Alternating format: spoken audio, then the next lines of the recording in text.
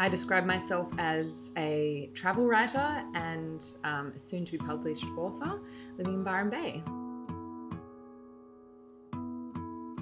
If you only looked at Instagram, it would seem that the world really is Nina Karnikowski's oyster.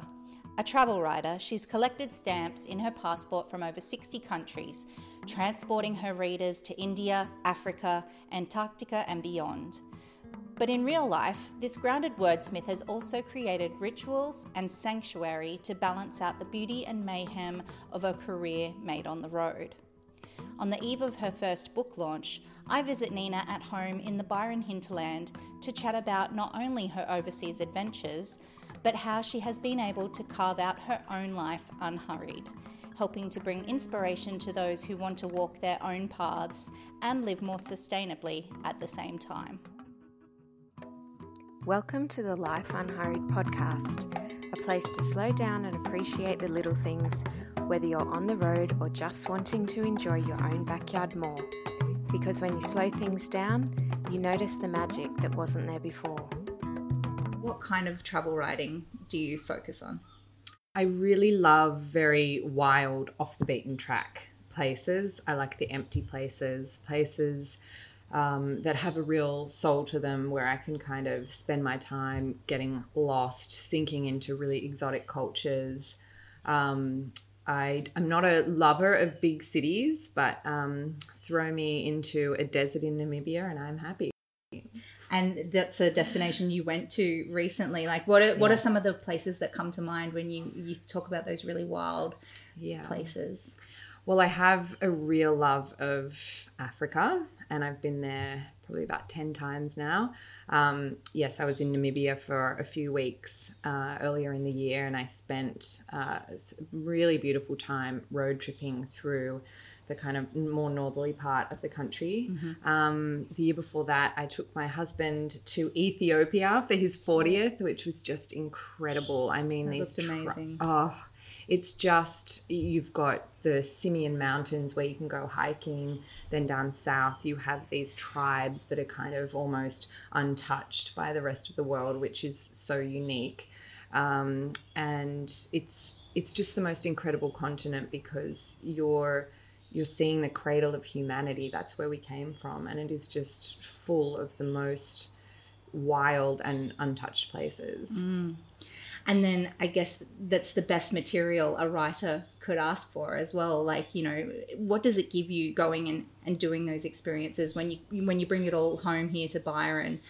What does that look like when you sit down and kind of reflect? Yeah, well, I think I also really crave, and I think so many of us who really love travel crave, something that is just so vastly different to our everyday lives. Mm-hmm. So I think that's why I seek places like Mongolia or Papua New Guinea, where you're just seeing things that you never would have imagined existed, and ways of life that it just teaches you so much about alternative ways of living. Mm-hmm. And so much that we take for granted about the way that we should live life. And then you see incredible tribes, or, you know, the nomadic people in Mongolia living in yurts and moving around and living in minus 40 degrees for big chunks of the year. And you really reflect on that and ask, who is living a good life here? Is it us or them? Or can we find, it's fascinating to me, just seeing those models of different ways of living. I think that's really it. And then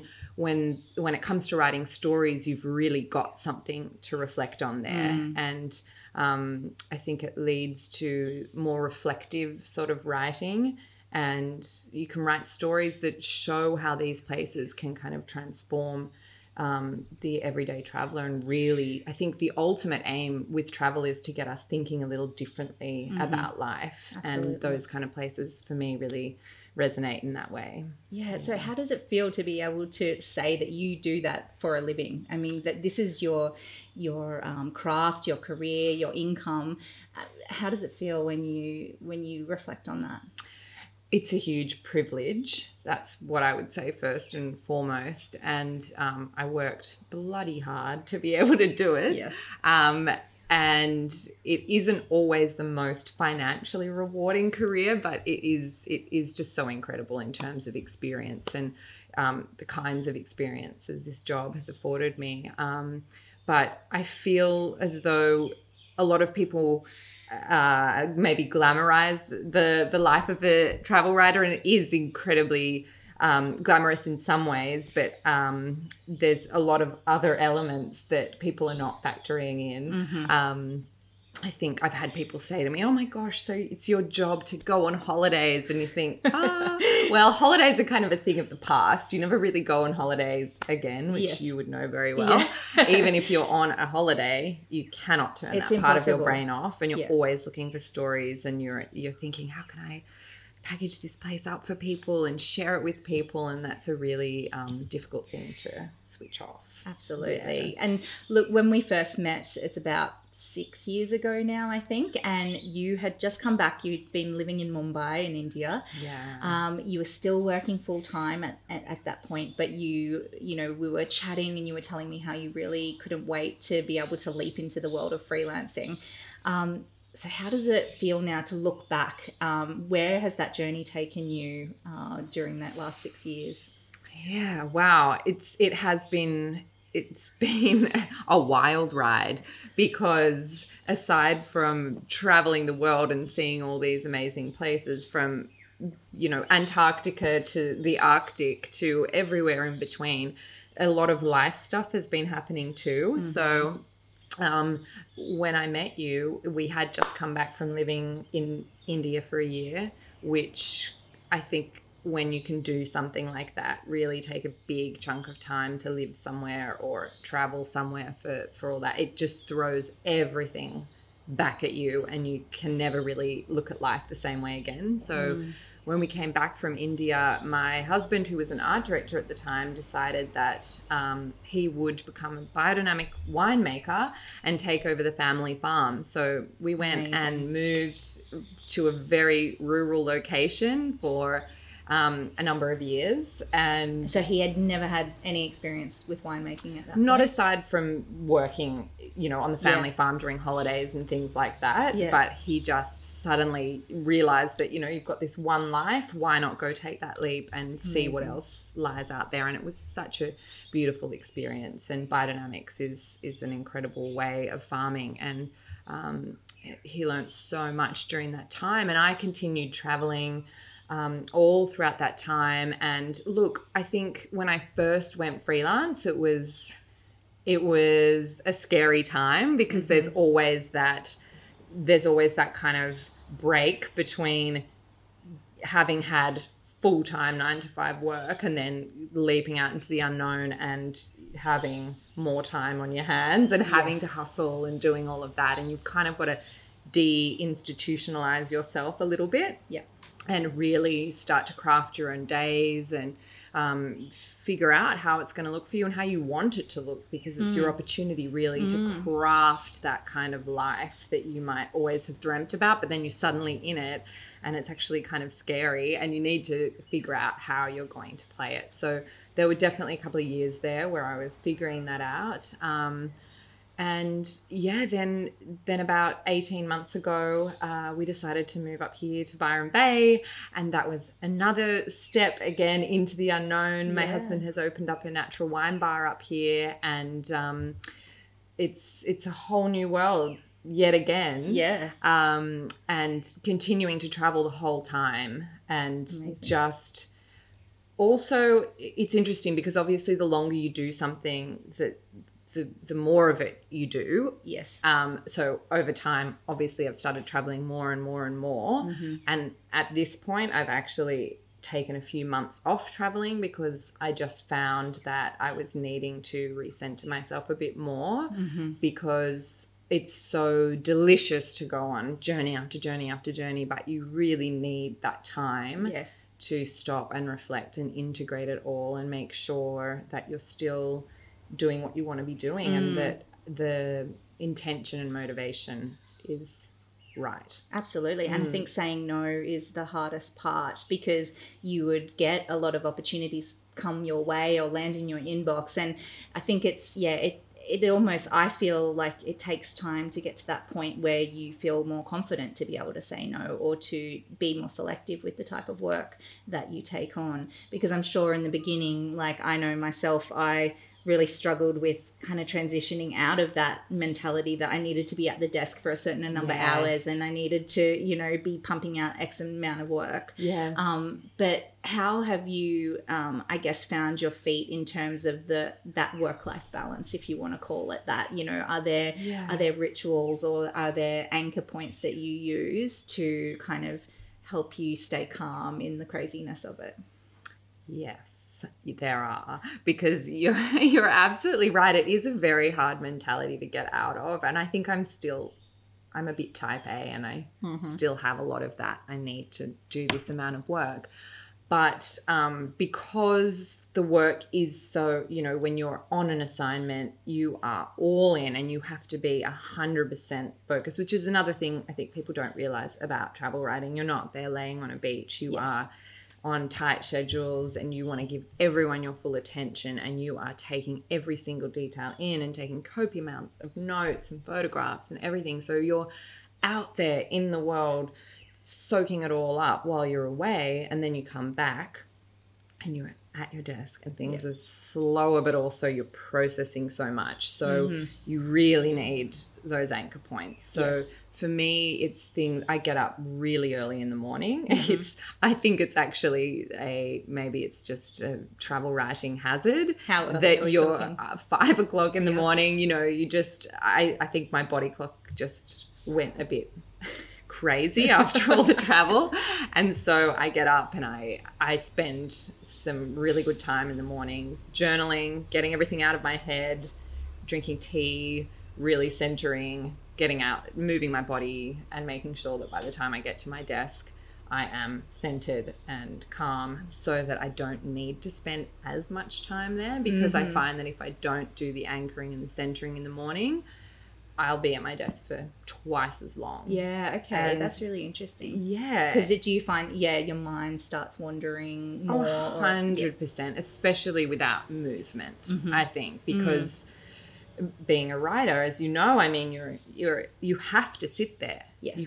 I've tried other ways and it just doesn't work. You need to be in the chair producing the work. So if you can reach a point where you can focus and switch everything off. I do other little things like turning off my email or trying to turn my phone off for chunks of the day so that I can just focus. Because look, we're freelance for a reason. Yes. And there are definitely, I think there are some financial sacrifices that you make. And I always look at that and go, if I'm going to be doing that, then I want to be living my best freelance life, which means not spending as much time working. Sitting at the laptop. Yeah, definitely. And we were talking a little bit earlier, and the fear that comes with leaping into, I guess, freelancing is one example, but other people that might want to, you know, get out of that 9 to 5, start their own business, do something different. I mean, you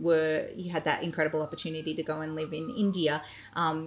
Was that something that you were considering before that popped up? And the other part of that is, you know, what do you say to people when you kind of hear their desires to maybe live more of a lifestyle that you're living, but they feel too confined with, you know, the city life or whatever they might be doing? Yes. Well, I have just written a book about just this thing, because I have had a lot of people ask me, you know, travel writing, wow, how did you get to do that, and how do I do it too? Yes.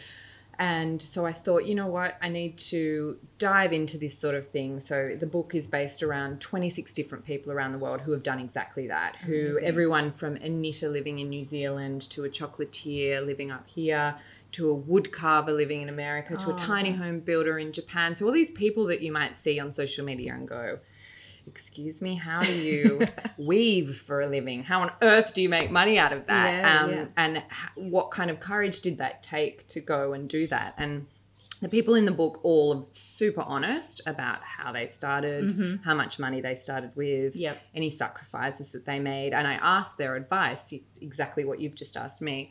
what would you tell people wanting to live a more creative, free life like this? Yes. And so many of them said, I'm sorry, but I have to say, just do it. Yeah. Which just sounds like the most ridiculous advice and the Nike slogan and all of that. But it absolutely is that. You have to leap out and do it. I think so many people talk about it and think, oh, but, you know, obviously there's so much fear surrounding that. There's fear of, and real fears too, financial instability or failure, or completely ruining the career that you're in. I had a couple of people say that who had amazing degrees and had been in illustrious careers and who gave it up. And everyone around them is saying, are you crazy? You can't go and give this up and start. There's one beautiful girl in the book who has a company where she runs like dinners for women around the world. It's called Feisty Feast, and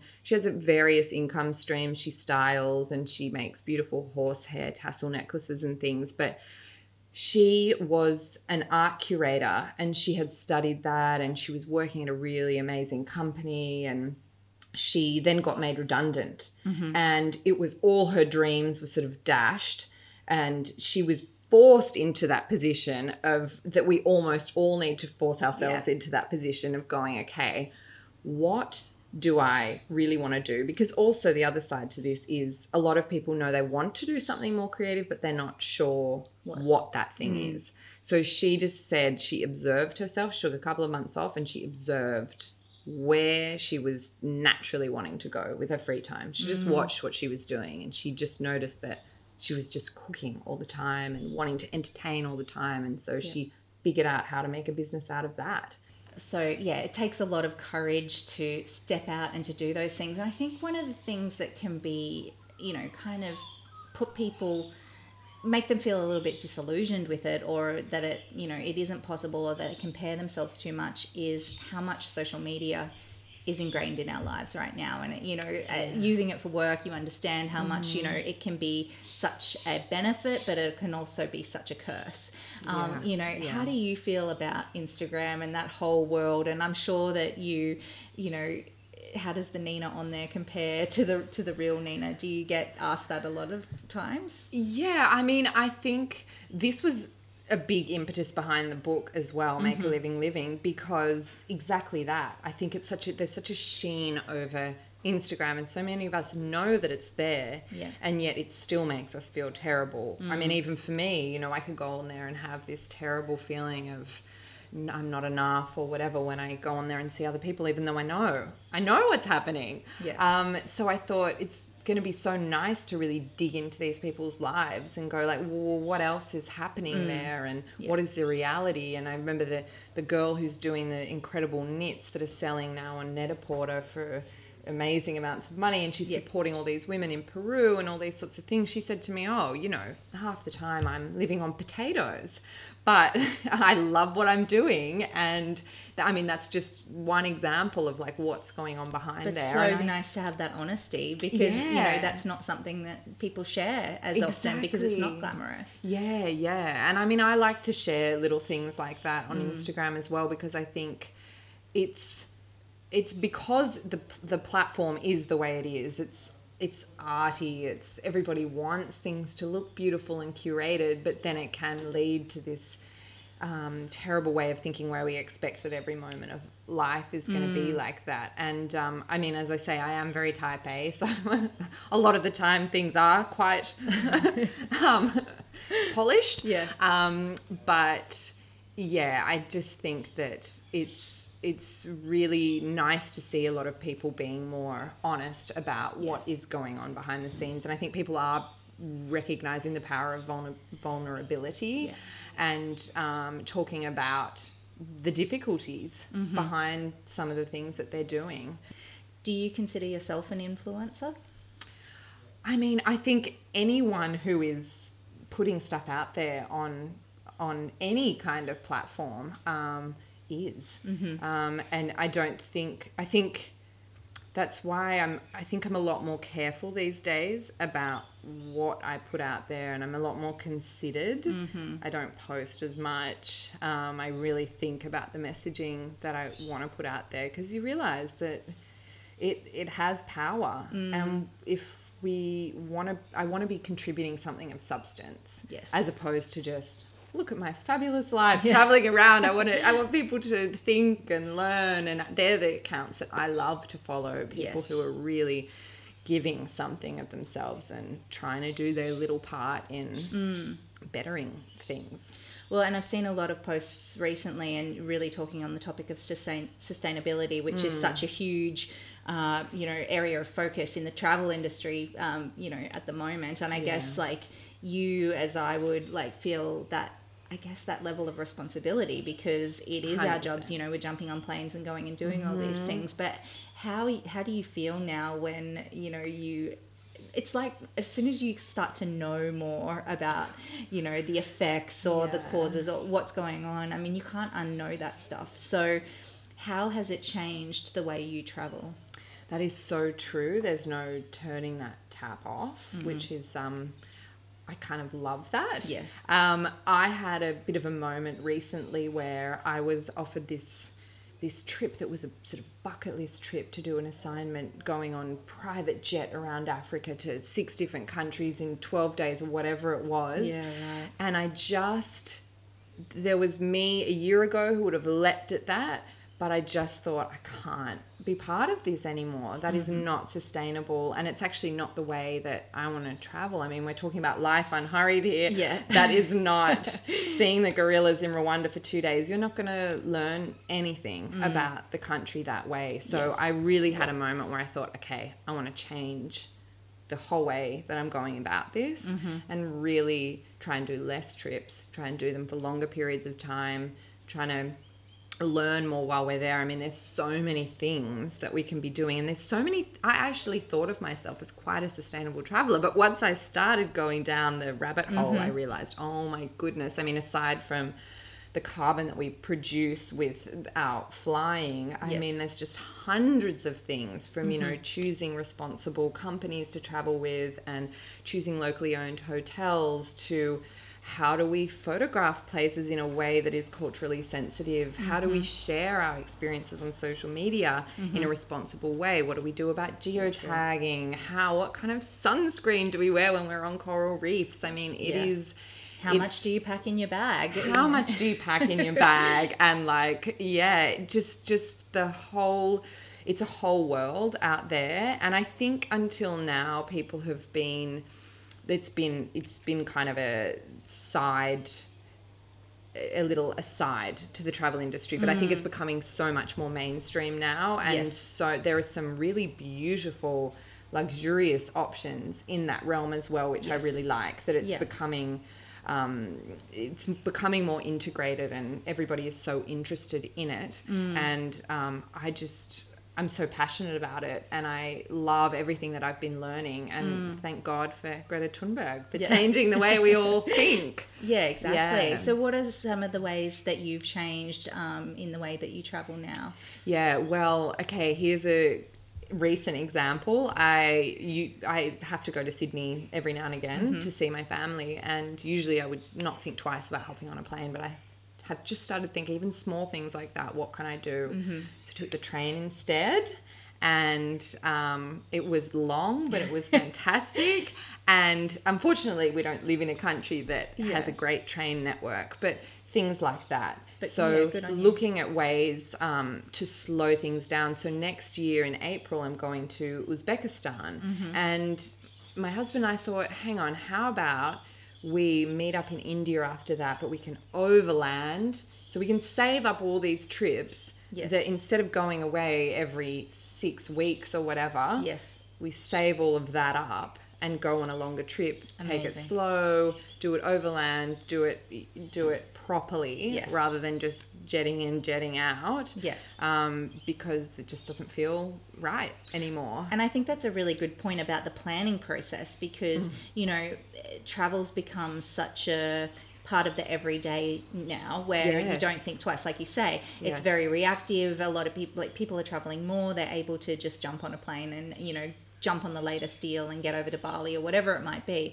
But rather than being reactive in that way, if you're able to forward plan a lot more and be more conscious about it, you know, I think that's definitely the way forward, to be able to spend more time in places, because, you know, it might still be the same amount of annual leave for somebody, but just doing it in a smarter way. Oh, exactly.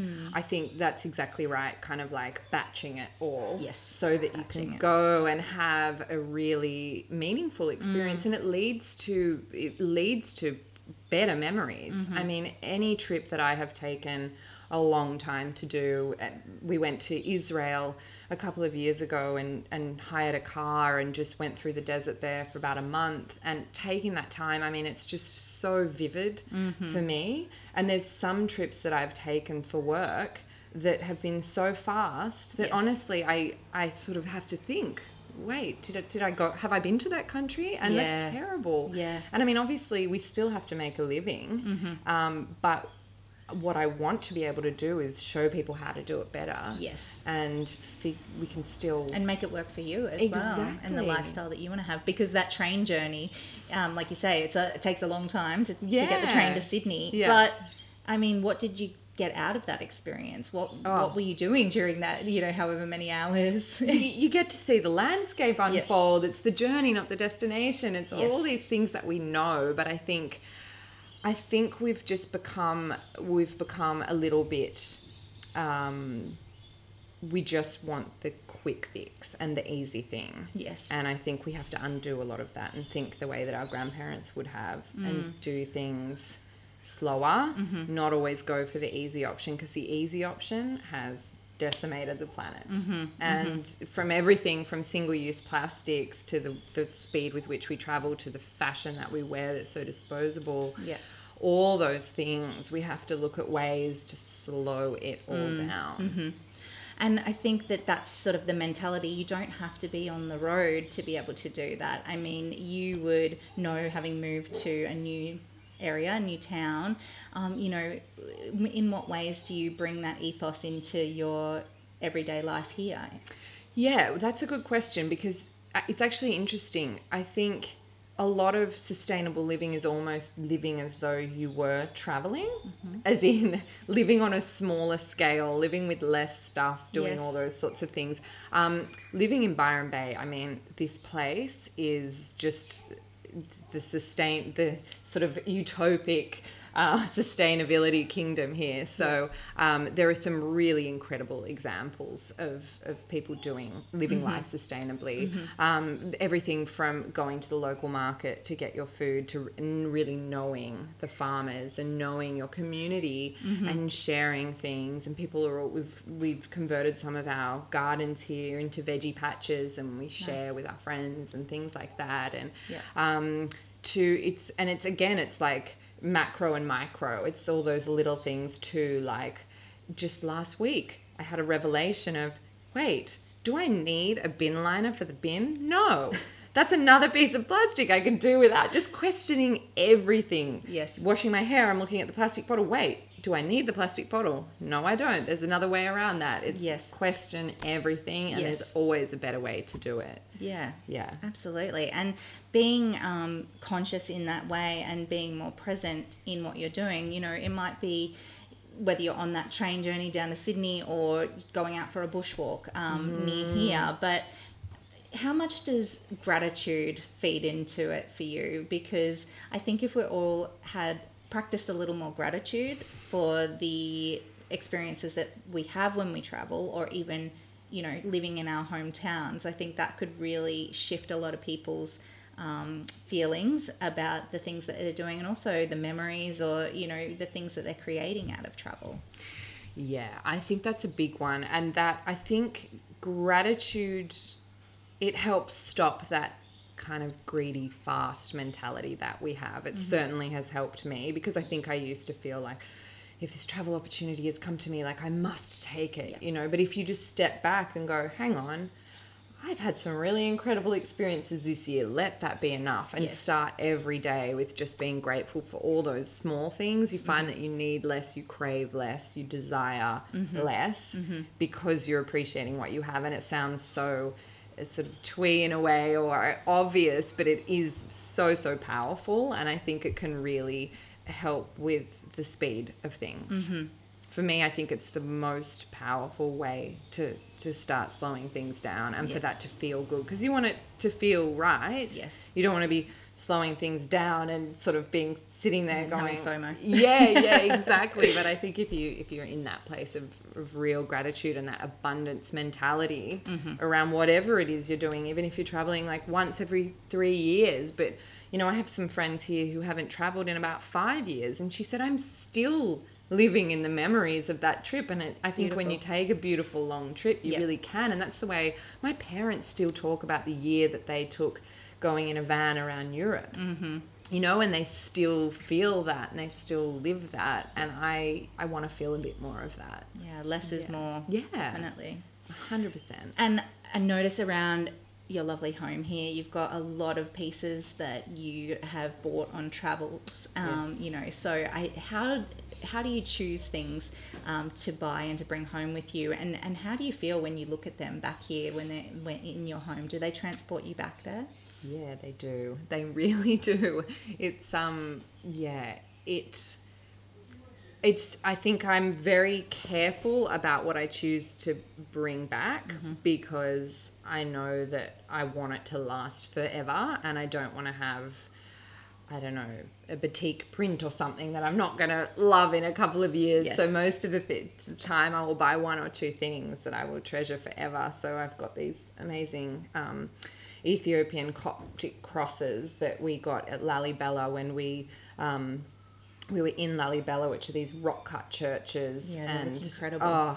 Spending Christmas Eve there with, can you imagine, tens of thousands of pilgrims, all dressed in white, and we were chanting all night long, and there were all these amazing priests everywhere with the crosses, and every time I look at them, I'm just transported right back there. And I also love textiles, and I was in Guatemala earlier this year learning how to weave, actually, which is another really beautiful way of slowing travel down, is like picking one thing, one granular thing in that culture that you really want to hone in on. Yes. And so for me, it was weaving, because I love textiles, and we learned how to weave from the local Mayan weavers, and it's a dying art there. So it's a way of kind of perpetuating that part of their culture, and putting your finances directly back into that.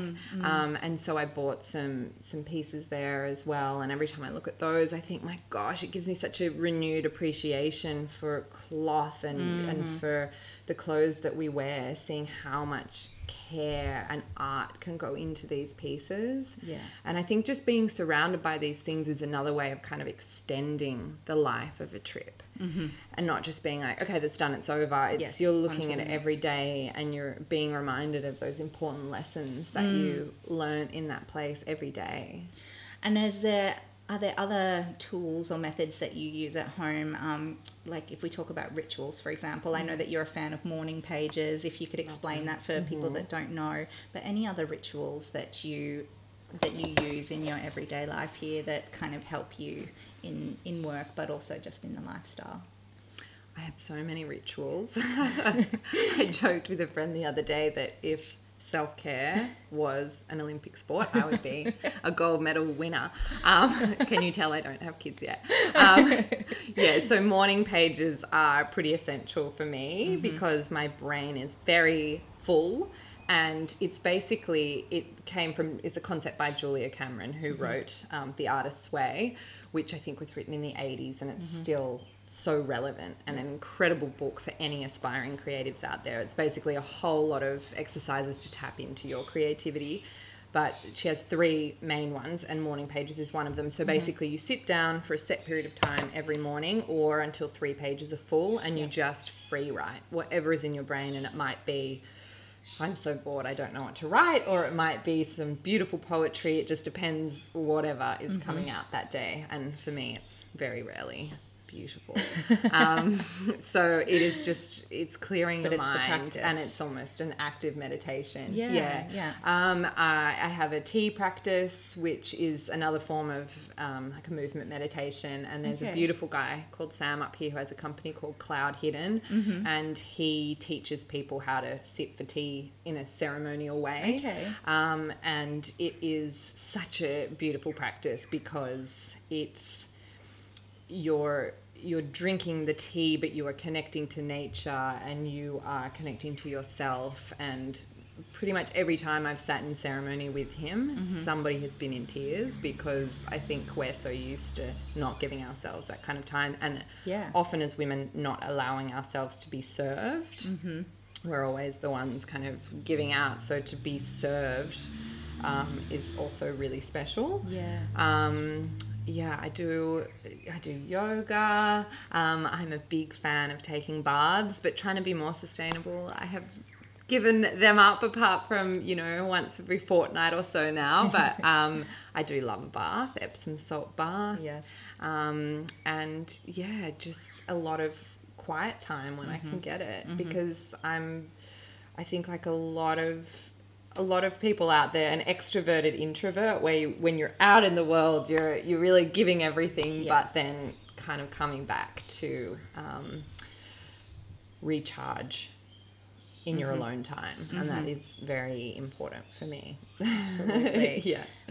So I think you're doing an amazing job of it, but if somebody was to ask you how they could live more of a life unhurried, what would be your first, if you could give them one tip, what would it be? So here is my tip. So in the book Make a Living Living that I have written, there are exercises throughout the book, because it's not just looking at these people with great lives and going on their lives so great, it's how can you do it too. And a lot of them, most of them, have very, very slow, pared back lives. That was a big takeaway from the book. And so the first exercise, because there are 8 exercises peppered through to help the reader do that, and it's about mind mapping. So I think if you want to slow your life down and pare things back, you can create a mind map of your life, where your time, energy, and money is going. So you write your name in the center, and then time, money, and energy are branches off that. And you write down all the things that are draining that particular resource for you. Like, write all the activities that you do, all the things you're spending your money on, or where is your time going. And I think we know, but until you actually write it down, you realize very, very quickly what can go. And that is how you reclaim those resources for yourself. You just have to be brutal sometimes and cut things out, because we can't do everything. I think we think that we can, and we are told, particularly as women in society, that we can do it all, but it's not a healthy way of being. You don't have to. No. Who wants to? So if you want to be out there creating amazing work and being great to your family, maybe you have to give up being social for a while. You just have to say no to that. Or if you want to travel more, look at your finances. What can you pare back there to reclaim some of those things? I mean, when I first went freelance, I gave up a lot of things because, I stopped going to the hairdresser. I stopped buying clothes for a while. I stopped eating out, and none of it felt like a sacrifice, because you're actually giving something huge to yourself, and you're working towards a bigger goal. So all those things actually don't matter anymore. And I think if you mind map it all and get it physically in front of you, it's very easy to figure out. To find out more about Nina and her book Make a Living Living, go to travelswithnina.com. To read the story or watch the video of this interview, go to lifeunhurried.com.